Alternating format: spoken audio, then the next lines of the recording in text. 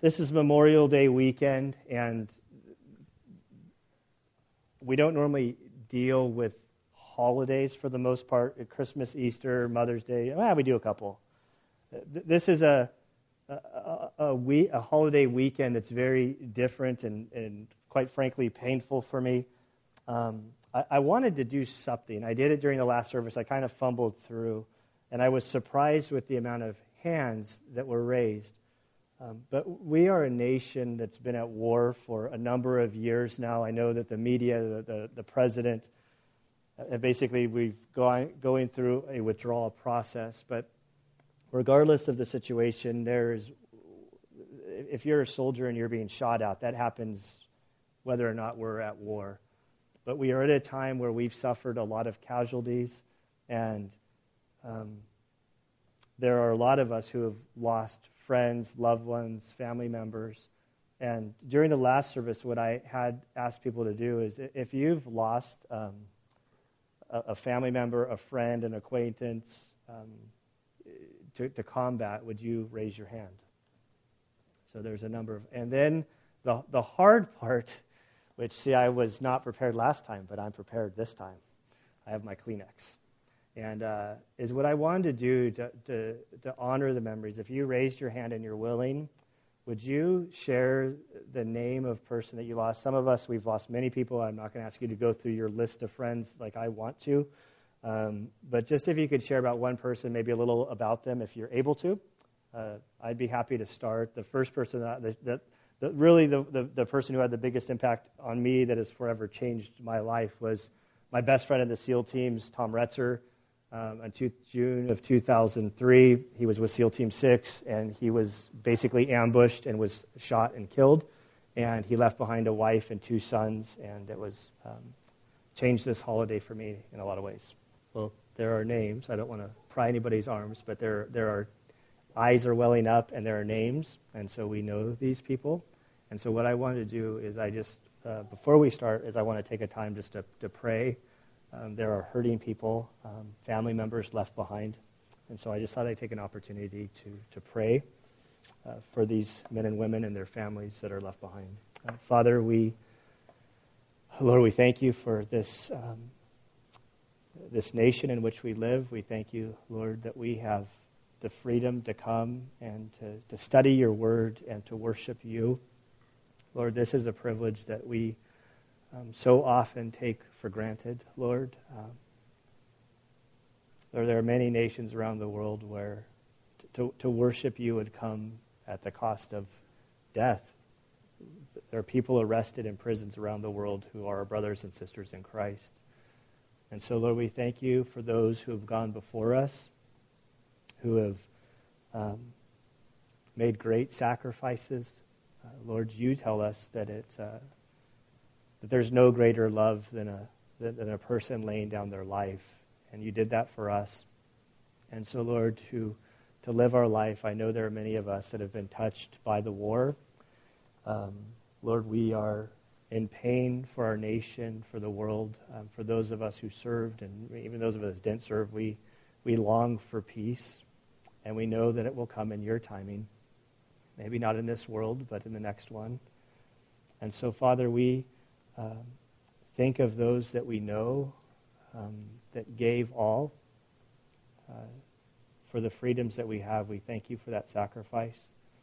Father, we pray for their loved ones, their friends, their family members that continue to go on. Lord, we pray for them. There's so much pain and so much hurt. And so, Lord, we know that Christ can heal, Christ can mend, Christ can restore. And so, Father, we pray just for our nation and the hurt that's out there as many people remember and reflect this day. Lord, we pray that you would just touch those that are hurting, Lord, in a special way. Again, Lord, we thank you, and we pray this in Christ's good name. Amen. Sorry about that. I didn't mean to blindside anybody. But we are in Esther chapter 5. And we're continuing our story, and I'll pray, and we'll begin. So, Father, we do thank you for your word. We thank you for the story of Esther as it's been unfolding before our eyes over the last number of weeks. Lord, as we read the Scriptures today, we ask that your Spirit would guide us, that you would illuminate the meaning of this passage. I pray that you would help me to share. Father, I ask that you give us soft hearts, Lord, for we know that when your word speaks, it often convicts, it encourages, it gives us hope. And so, Father, we pray that you would just help us as we work through this story today. And it's in Christ's good name we pray. Amen. Esther chapter 5. Now it came about on the third day that Esther put on her royal robes and stood in the inner court of the king's palace, in front of the king's rooms. And the king was sitting on his royal throne in the throne room, opposite the entrance to the palace. When the king saw Esther, the queen, standing in the court, she obtained favor in his sight. And the king extended to Esther the golden scepter which was in his hand. So Esther came near and touched the top of the scepter. Then the king said to her, "What is troubling you, Queen Esther? And what is your request? Even to half the kingdom it shall be given to you." Esther said, "If it pleases the king, may the king and Haman come this day to the banquet that I have prepared for him." Then the king said, "Bring Haman quickly, that we may do as Esther desires." So the king and Haman came to the banquet which Esther had prepared. As they drank their wine at the banquet, the king said to Esther, "What is your petition? For it shall be granted to you. And what is your request? Even to half the kingdom it shall be done."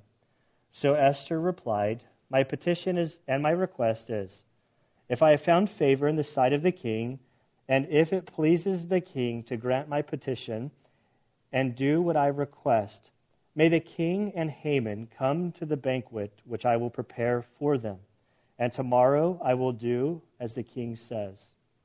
Then Haman went out that day, glad and pleased of heart. But when Haman saw Mordecai at the king's gate, and that he did not stand up or tremble before him, Haman was filled with anger against Mordecai. Haman controlled himself, however, went to his house, and sent for his friends and his wife Zeresh. Then Haman recounted to them the glory of his riches and the number of his sons, and every instance where the king had magnified him, and how he had promoted him above the princes and servants of the king. Haman also said, "Even Esther the queen, let no one but me come with the king to the banquet which she had prepared. And tomorrow also I am invited by her with the king. Yet all of this does not satisfy me every time I see Mordecai the Jew sitting at the king's gate."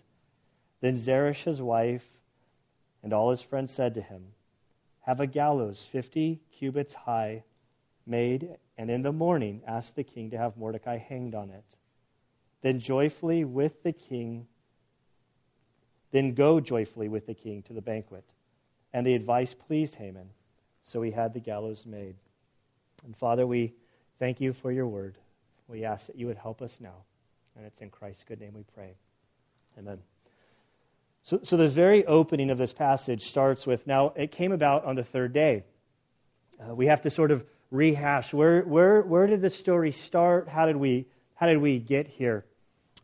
First and foremost, the most difficult thing about Esther is that God is not mentioned anywhere in this book. His name is not written. There's no mention of him. There's no mention of prayer. And so it's a difficult thing as a pastor that wants to encourage people about God. Like, where do we find it in here? And so God is very absent, but in the midst of this story, in the silence and the shadows, it's evident that God is moving very clearly. Up to this point, I'm going to skip a few chapters, and as the story unfolds, we see that Mordecai heard of a plot. Mordecai is the cousin of Queen Esther. She had raised to power because the first queen made a mistake. She came up through the ranks, or not really through the ranks, through the beauty pageant. She was selected. Mordecai's at the gate. Haman is a man we don't really know much about, but Mordecai had stopped this assassination plot. You would think that he would be advanced. He wasn't advanced. He wasn't promoted. He wasn't even really recognized for what he'd done, simply that it was written in the Chronicles. Right after this guy Haman raises to power, and we're told that he's an Agagite. As he came and went through the gate, all of the people would bow and worship down to him. But Mordecai refused to bow. Haman didn't notice that this guy wasn't bowing initially. But Mordecai's co-workers were noticing, hey, why don't you bow down? They began to ask him questions and investigate, why was this guy not bowing down? And through their conversation, their investigation, it was discovered that he wasn't bowing because he was Jewish. And so they, I think with malicious intent, sort of said, well, he's not bowing because he's Jewish. We want to go find out if this is okay. And so they notify Haman, the Agagite, that Mordecai's not bowing. And if you do a study on these two guys, we see that Mordecai descends from the tribe of Benjamin. He has a lineage to the first King Saul. Haman the Agagite came from a people group where there's really bad blood between Saul and the Amalekites, who Agag was the king of the Amalekites. And so he gets furious. And he wasn't satisfied just killing Mordecai. What he wanted to do was to annihilate all of the Jewish people from the kingdom, which would have been the whole Jewish population. The edict goes out saying that all Jews could be destroyed months down the road. This goes out on Passover. All of the Jewish nation, they're mourning, they're weeping, they're sackcloth and ash. Mordecai's at the king's gate. Esther gets word from the people in the palace, hey, your cousin's down front, and he's kind of acting strange. So she sends him some clothes, thinking that would cheer him up or something. We don't know exactly why she did it. But it led to this discussion between Esther and Mordecai through sort of a guy that was running back and forth. And in last week, it came to a head when Mordecai says, you need to talk to the king. You need to let him know what's doing so that you can save your people.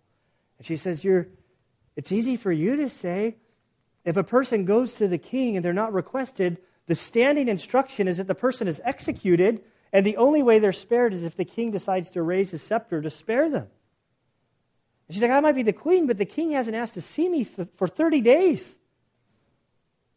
And in verse 13 of chapter 4, Mordecai basically says, don't think that just because you're in your palace and you're hidden from what's going on out here, that you'll be spared from the destruction that's coming to our people.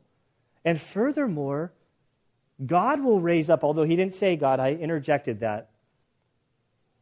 He says relief and deliverance will come from another source if you don't stand, but you and your family will be destroyed. And so as they go back and forth, Esther finally says, well, you have all of the Jews out there fast. I'll have all of the maidens fast. And then I'll go to the king against the law, and if I perish, I perish. And so that's sort of where our story ended last week. And so we see now in this story, now it came about on the third day. She's been fasting for 3 days. The whole nation, I don't know if she was or not, it doesn't really say, but everybody else certainly had, for lack of better terms, like a burlap potato bag on them. Dust, weeping, mourning, fasting, not eating. It doesn't say it, but all through the Bible when you see fasting, like there's prayer connected, that there's this intercession to God that he would intervene and help. And so on the third day, Esther puts on her royal robes, and she stood in the inner court of the king's palace in front of the king's rooms, and the king was sitting in his royal throne in the throne room opposite of the entrances to the palace. Esther decides she knows she wants to go see the king. This has been a difficult chapter. If you read through this chapter, which we just did, you'll see that there's really no conclusion really comes to anything. It's kind of drawn out. My personality is like, let's just get ahead already. And so this week I really wrestled with, do I just want to fly over chapters 5 and 6 and get to chapter 7 where resolution comes so that I can have some closure with the story? But the reality is the author of this book, who was inspired by God to write it, through literary form sort of strings us along, draws it out, builds tension. And if you're like me, it's like, hurry up and take some action, move, strike. And it doesn't happen. And so then I've been forced to kind of circle the story and say, well, what lessons do I see here? The first thing that sort of jumped out at me about Esther, and I don't want to read into the text, but I am doing that, is if I was Esther, it's always a dangerous statement, if I was God, or if I was Esther, if I was so-and-so, I would have done it way differently. If I was her, if I was the queen, I'd have my burlap on, tears coming down my face, angry, running to the king, pointing my finger. Whoa, whoa, whoa, what's going on? What happened? Do you even know what you did the other day? You signed an edict that has everybody being executed. But Esther, in this story, we're going to see this sort of this, like, grace. There's an etiquette, there's a patience, there's sort of classiness about her as she approaches the king that I don't want to read too much into this. But as she prepares to go, she goes through sort of like protocol. She gets herself gussied up. She puts on her royal garments. She makes her entrance. In the palace, when you would go in, we don't know the details of how it was situated, but from the story it was clear that when the king was on his throne, he would have a huge, long view of everything. She puts on her robes. She's been fasting. They've been fasting. She enters the palace, so she was in his line of sight, but not necessarily in his court. At this point, she's now at risk. And the question, how would he respond? And so in verse 2, we see when the king saw Esther, the queen standing in the court, she obtained favor in his sight. And the king extended to Esther the golden scepter which was in his hand. So Esther came near and touched the top of the scepter. And I wish we could see this. If this was like a movie, I see her like getting dressed, like putting everything on. Say, do I look okay, girls? Or how does like whatever girls go through in the whole dress, the process. I don't know. There's got to be a term for it. I don't. And I see her sort of making her entrance. She knows that if she goes not requested, basically the instruction is to execute whoever comes. It's not requested. And so there she makes her entrance, and I see like her like heart, pounding through her chest. He saw me, and do the guys that are there, that their job is to kill her, do they look at the king first? Like, hey, this isn't just some Joe Schmo walking in. This is the queen. There's great tension in what she's doing. She's violating the law, and the law there's no trial. It's just, if you enter and you weren't requested, I keep saying off with the head, but I don't know if it's off with the head, or I think off with the head.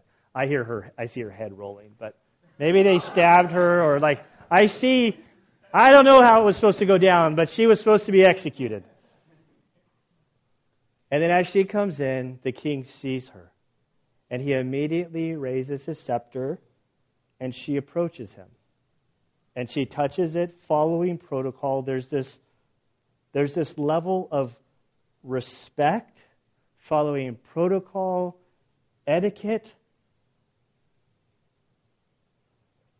And there's just a certain grace about her. And this is like it's killing me in the story, going so slow. Then we get to verse 3. Then the king said to her, "What is troubling you, Queen Esther? What is your request? Even to half the kingdom it shall be given to you." The king understands that the queen just doesn't make her approach. The king understands that if somebody comes without being requested, that they face execution. And so the fact that she comes, this lets the king know that something significant is going on. And he says, "What is troubling you? What is your request? Even to half the kingdom it shall be given to you." He says this a couple times. I don't think he at all has any intention of offering her half the kingdom. There's two options here. Nobody really knows. Either it's an idiom. It's like it's something we say. I'll give you the whole world. I can't give you the whole world, but I'll say, hey, I'll give you the world, whatever you want. It means whatever I can do, I'll do for you. Or it's, of course, I've lost the grammar word. There's a grammar word. Hyperbole, I think. No? Is it hyperbole? Meaning yes. Yes, my English people were there for me. Like, it's like an exaggeration. Hyperbole? Okay, I got it. Whew. I was like navigating dangerous territory. Like, he's just like, whatever you want, I'll give it. Like, whatever I can do. He's not saying that if you say to me right now, I want half the kingdom, but that's not what he was saying. And so I read this story, and I'm like, yes! Yes! The king got it. He asked the question, whatever you want. She's the queen. She can get whatever she wants. Where I think that story should go, I think we should flip our Bibles over, go to chapter 7, verse 3. I think that's where the story should pick up right now. This is where I think it should happen. If I was writing this story, if I was Esther. Then Queen Esther replied, if I have found favor in your sight, O king, if it pleases the king, let my life be given as my petition and my people as my request, for we have been sold and my people are to be destroyed and killed. That's chapter 7, verse 3. But we're stuck back here in Esther chapter 5, verse 4. Why doesn't she just respond? She has her opening. Seize the day. Seize the moment. He asks you whatever you want. I don't know about you, but I'm like, I so force things. The whole gift of patience and waiting for God's time. We sing songs. We will wait upon the Lord and stuff like that. I sing it, but it's like I don't do it. And this whole wrestling, like the twice in today's story, we're going to see this. So she has this opportunity to strike, to seize the moment. The king asked her. But look what she says in verse 4. Esther said, if it pleases the king, may the king and Haman come this day to the banquet I have prepared for him. Esther, you just invited into dinner? Like, here you are, you're right with the king. You can speak whatever you want to speak. He's asked you, what's troubling you? What's going on? Whatever I can do to help, I'll help. And then I see Esther, like her like nobility, her the words I struggle with because I don't have the gift of them. Her like patience, her discipline. I wrote some down here. I lost the place. Poise, restraint, gracefulness, tact. She's just there, and she says, well, I'd like to have you and Haman to a banquet that I've prepared tonight. Now, in addition to the grace, the poise, the tactfulness, she invites Haman. And so right away, I think that the king would sort of back away. It's like, like this isn't just my wife coming, my queen saying, I don't even see you anymore. You work really long, and I'm not trying to be that, but like, you work really long hours, you're out waging war, I haven't seen you in a month. Can you just come talk to me and spend some time with me? Like, as soon as she says, I have a banquet and I want Haman to come, the king goes, this isn't just about like quality time with the queen. This is like, there's more going on. But then like from Esther's perspective, she's already courageous. She's already courageous just by approaching the king without being requested. She has a problem with Haman. And she invites him to the meal to talk about the issue. And when I see this, I think, well, when I have a problem with somebody, how do I handle it? Well, I talk about everybody who will listen to me about it, except that person. I will talk about them. I'll gripe about them. I'll complain about them. And the Bible makes it very clear that if you have an issue with somebody, that what you're supposed to do is approach that person. And man, her guts here.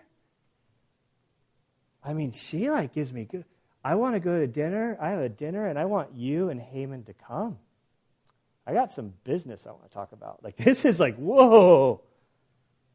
And between verse 4 and 5, the king immediately responded, bring Haman quickly that we may do as Esther desires. The king and Haman came to the banquet which Esther prepared. As they drank their wine at the banquet, the king said to Esther, "What is your petition for it shall be granted to you, and what is your request?" So in these verses, things speed along. She says, I prepared a banquet. I want to have you, and I want to have Haman there. The king says, somebody go get Haman. We're going to go to a banquet. Haman would have jumped at this. If you fast forward down to verse 11, this is the guy that Haman is. He comes out of the meeting. He's super happy. He calls together his wife and his friends, and he starts talking about verse 11. He recounted to them the glory of his riches, the number of his sons, the number of instances where the king had magnified him. He had promoted him above princes and kings, that no one but him was allowed to come to the king for the banquet, and he was invited to this banquet with the queen. This guy is all about himself. He is all about himself. So for the king to say, hey, go get Haman, I want to have a banquet with him and Esther, he would have jumped on this. And between verse 5 and 6, we fast forward, we go from the invitation to the end of the meal. There's nothing really said about the meal. In verse 6 it says, as they drank their wine at the banquet, which this would be sort of at the end. And I see the king drinking the wine, and the banquet's almost over. He's like, okay, Esther, we've been here all night. Clearly you're troubled. I pulled together Haman. The meal's almost over. You haven't said what's bugging you. And again he says, what's your petition? For it shall be granted to you. And what is your request? Even to half the kingdom it shall be done. And I hear, ding, ding, ding, go, Esther! This is your opportunity. And in verse 7, the English doesn't so much come out as a question. It says, so Esther replied, my petition and my request is. The Hebrew, not that I'm a Hebrew scholar, but I read somebody who was. They say that this would be poised more like a question, like, oh, you want to know what my request is? I think the king, like, yes, Esther, like I asked you once. Now we had dinner. I asked you again. And she says, oh, you want to know my request? Well, this is my request. If I have found favor in the sight of my king, and it pleases the king to grant my petition and to do what I request, may the king and Haman come to the banquet which I will prepare for them, and tomorrow I will do as the king says. She's like dragging this along. It's killing me. Like I want to just rush ahead. Because this is all we're going to see of Esther in this chapter. This is sort of how it ends. She asked him to dinner. They went to dinner. Then she asked come to dinner tomorrow night. And as I keep looking at this, like why doesn't she just go for it? Why doesn't she charge? Why doesn't she seize the moment? And I see a woman who has great wisdom, great patience. She's sort of leaving room for God to move. It drives me absolutely crazy because I'm not wired this way. I grew up surfing, and every time I use a surfing illustration in Valley Center, I never get people that understand what I'm talking about. So are there any surfers in here? Like anybody surfed ever? Seen on TV? I had one person last year. Like, all right. So as I'm kind of praying and mulling over like Esther, this image keeps coming to mind. So when people are surfing, there's always like a row of guys that are out past where the waves are breaking. That position sort of adjusts on the sides of the surf because a wave will break when it reaches water that's half of its depth. That's when it peaks over. And so when you're surfing, you want to be sort of in the right spot. If you paddle out too far and a wave comes, you really have to paddle and kick to catch up with the wave to then catch the wave. Or if you wait too far in, the wave will basically crash over you and it'll like tumble you all over. And the most sweetest position to be when catching a wave is if you're sitting there and you can see a swell coming, you paddle out just far enough to where the wave will be like cresting over. And there's these moments when you get to that spot, all you have to do is turn around and you lay on your board. You don't even have to paddle, and it's just perfect timing. Everything's sort of been set up that literally all you have to do is spin around and let the board kind of take off down the front of the wave. Most, you're too far back or you're too far, like you're trying to force the issue to get in that spot. But every now and again, you get that like the perfect spot. And so what I see in the story, the reason I bring that up is I feel like Esther is trusting in God. She's been fasting. She's using restraint from what she wants to do and wants to say to allow God to move.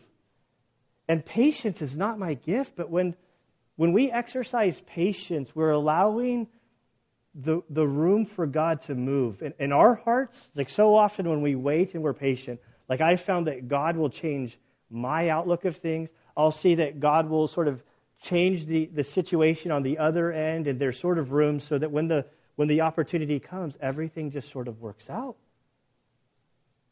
And I think that's what's happening with Esther. She's just exercising great wisdom. By the time we get to chapter 7, verse 3, spoiler alert, if you guys don't want to know what's going to happen, we're going to see that Haman's going to do all of this silly stuff that by the time she makes her request, he basically set the trap for himself, and he's going to come to his demise because he's the antithesis of Esther in this chapter.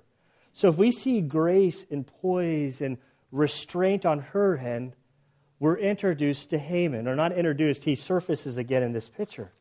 And so as he leaves the banquet in verse 9, the first banquet, he's on top of the world.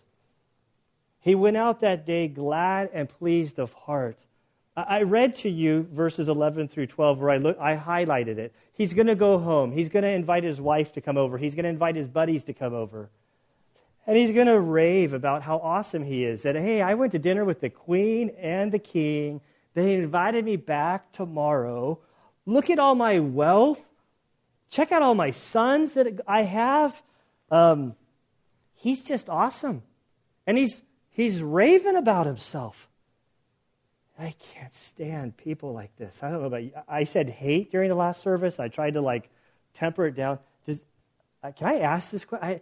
Does anybody here like being around somebody that's just always bragging about himself and letting you know how great they are? It's annoying. It's funny, there was a book, I couldn't remember it last service, but it's How to Win Friends and Influence People, written by Carnegie was the guy's name. And the cliff notes to this book, his secret to winning friends and influencing people, his strategy is basically when you go and you meet people, simply ask them about themselves. And so you spend 30 minutes with somebody, and all you do is ask them about themselves. They spend 29 minutes sharing all about themselves. Then when you guys go your separate ways, they walk away and they think, man, that guy was a really great guy. I really liked him.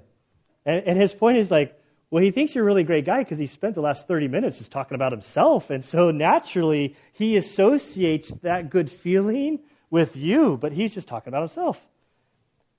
And Haman is this guy. He has everything, so much to be thankful for. And he's letting everybody know the number of his sons sort of cracks me out. History shows that it was I think it was 10 sons that he had. He's talking to his wife. Do you think she understands how many sons they had? I would speculate that she probably put more work into having those sons. That's my speculation. But he's all about him and my sons and all of this stuff. But the part I skipped over is that as he left the palace on top of the world, happy about everything, there's a but in verse 9. But when Haman saw Mordecai in the king's gate, and that he did not stand up or tremble before him, Haman was filled with anger against Mordecai. He then invites his friends over. He raves about himself. Skipping down to verse 13. He then says, after he talks about all of this awesome stuff and how great he is, verse 13 says, yet all of this does not satisfy me every time I see Mordecai the Jew sitting at the king's gate. So for everything that Esther is, Mordecai is this total opposite person. Haman. Yeah, Haman, Mordecai. Thank you. All these names juggling around in my head. So Haman's a total opposite picture of Esther. And as I'm trying to guard myself from let's just run ahead to chapter 7, verse 3, why is this story developing? And I don't know if this is a true lesson here, but I was trying to get ahead for Western days, and so Thursday afternoon I'm kind of talking it over with my wife about what I see, and she's like, well, she just looked at me saying, I'm so happy that this is what God's convicting you of. Like, this is wonderful. I'm like, uh-oh. Because I see myself in Haman. Like, he's a total, like, nitpicker, and I don't know if it's type A. He has everything, but he sees this one guy, that one thing becomes like this burr under his saddle, and he can't shake it, and that's all he can focus on. There's a line in that last song we sang, which I love, and it's going to take me a while. If I was more prepared, I was the guy that messed with Dawn's stuff, so sorry about that, Dawn. She's not here.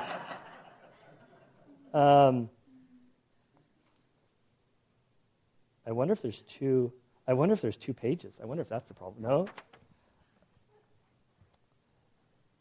Oh, there it is. There was a line we sang in that last song by Keith Green, which I think is so awesome. And you all sang it, I think.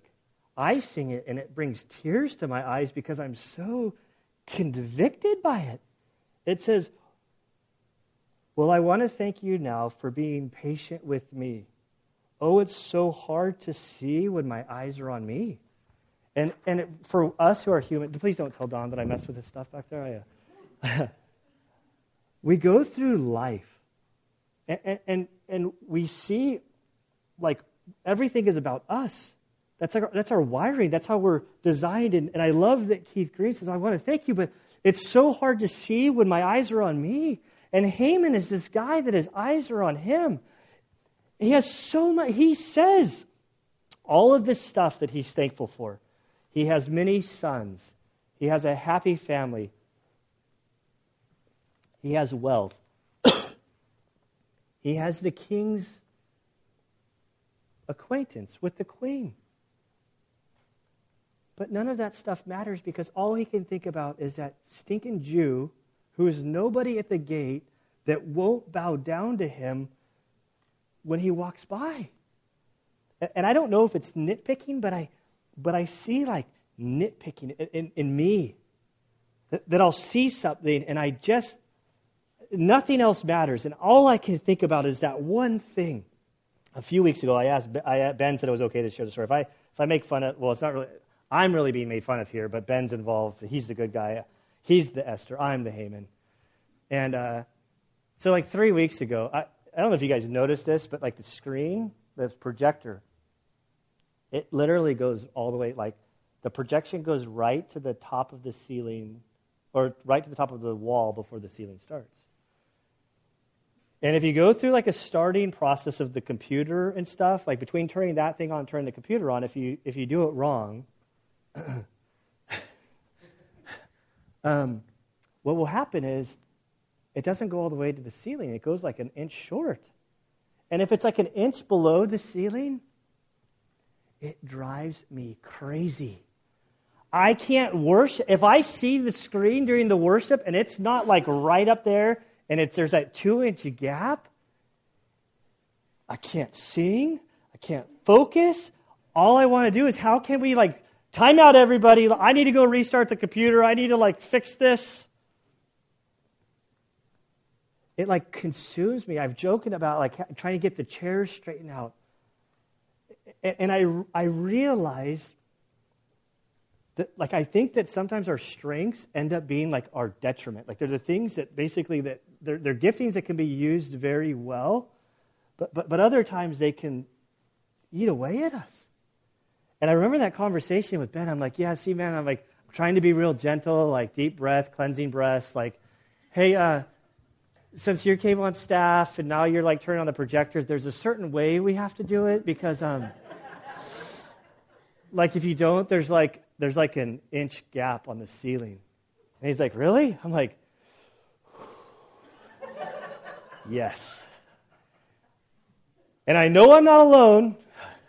Everybody else is driving them crazy too. And he's like, I don't even notice stuff like that. And I just remember going, I'm so jealous. Like, I wish I didn't notice stuff like that. But I'm a nitpicker. And Haman, like, all he can think about is this guy.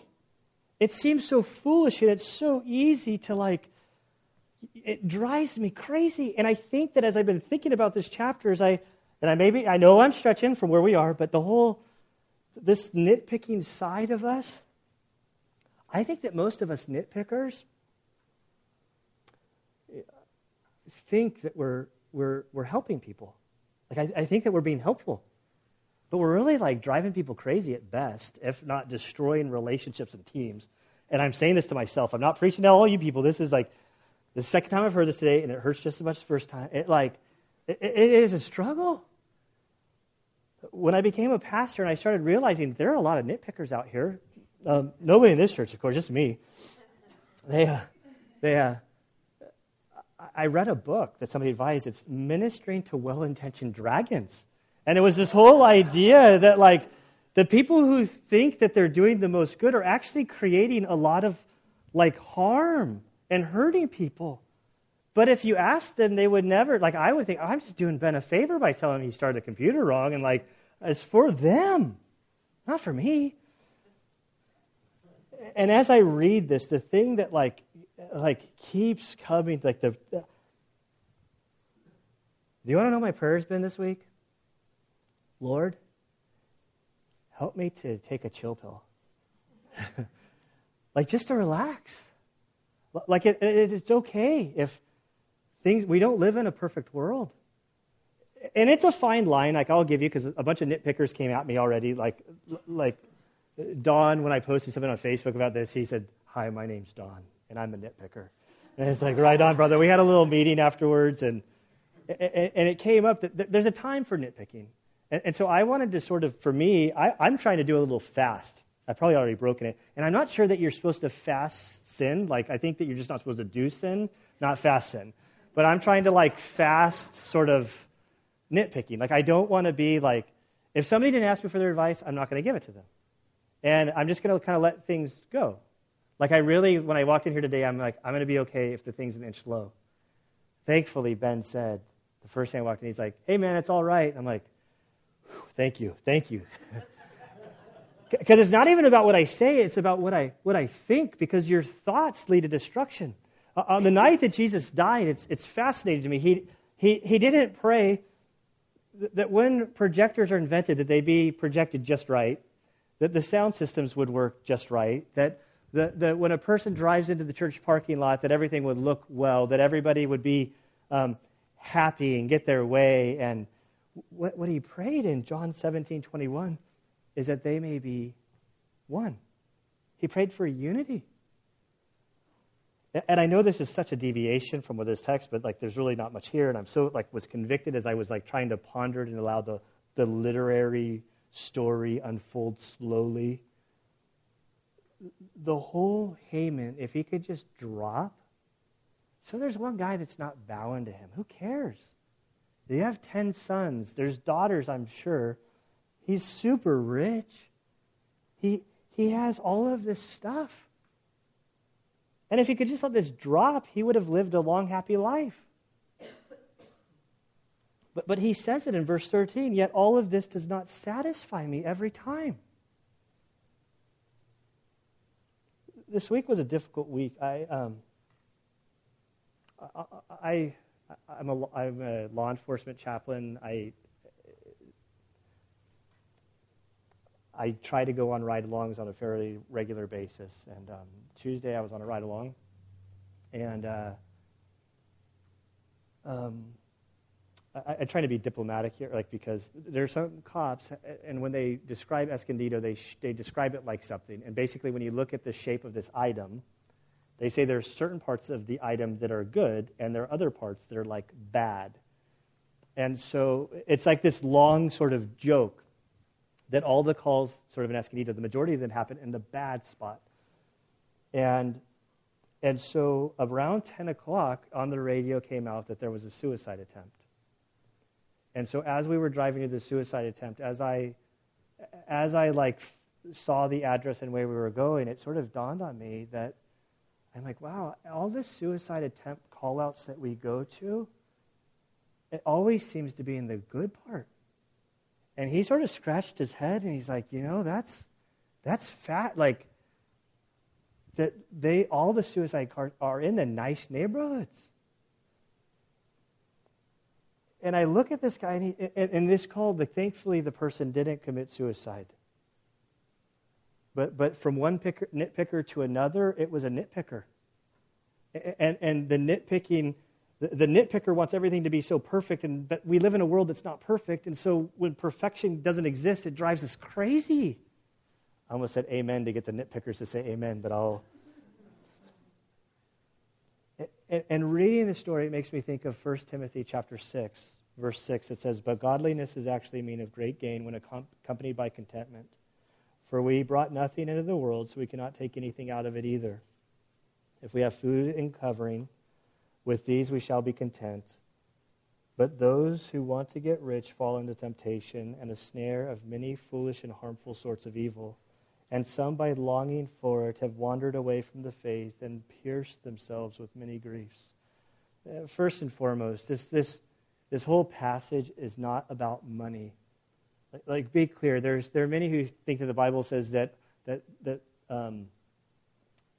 money is the root of all evil. Nowhere does the money's a tool. Money's just it's not evil. It's an inert property. What it says here is like this love for money, this yearning. And he talks about godliness with contentment. Whether Paul writes in Philippians, whether you have much or little, that he's learned the secret to be content, and the contentment is in Christ. You know, I can do all things through Christ who strengthens me. I think it was better translated, I can endure all things in Christ who strengthens me. That's how I would translate it. But nobody asked me, so I'm not going to nitpick it. See, I messed up again. I'm going to start over. My fast is beginning right now. Okay. See, that's the whole point of fasting. See, you fast, or not the whole point. It's you fast something, and then you see desires sort of like bubble up. And so I say, well, I'm going to fast nitpicking. Then you start catching how many times you do it. I have a computer program that blocks Facebook, so I'll put like a 3-hour block. I'm here to study. And so I turn on the Facebook blocker, like in all websites that distract me. And I'll be studying, and then my mind will wander because I'm thinking about whatever. And then, like, without even knowing it, my clicker is clicking for Facebook. And then it comes up to a dead screen. It's like, how did that happen? I didn't even realize that I was clicking for... It just happened. And I think that's sort of what fasting does. Like, well, I don't want to nitpick. I don't want to complain. I don't want to murmur. I don't want to give advice unless I'm asked.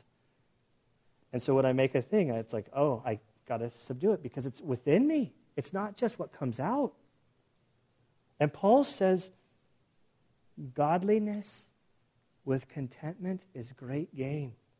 He starts talking about the love of money, this desire for more, that you trying to find your satisfaction in other stuff other than Christ.